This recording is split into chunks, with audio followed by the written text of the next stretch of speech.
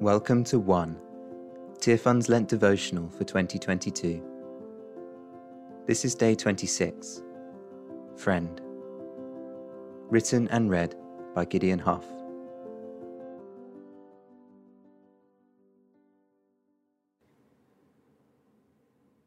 If either of them falls down, one can help the other up. But pity anyone who falls and has no one to help them up. Ecclesiastes 4:10. Each Sunday, we're sharing a short poem with you. Treat this as a Sabbath day. There is no set way you should respond.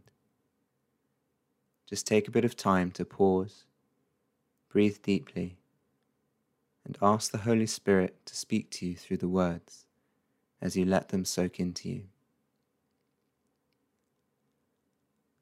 Loneliness.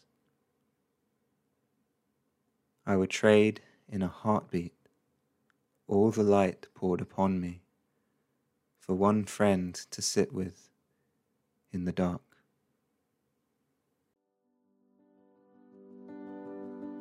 Thank you for listening.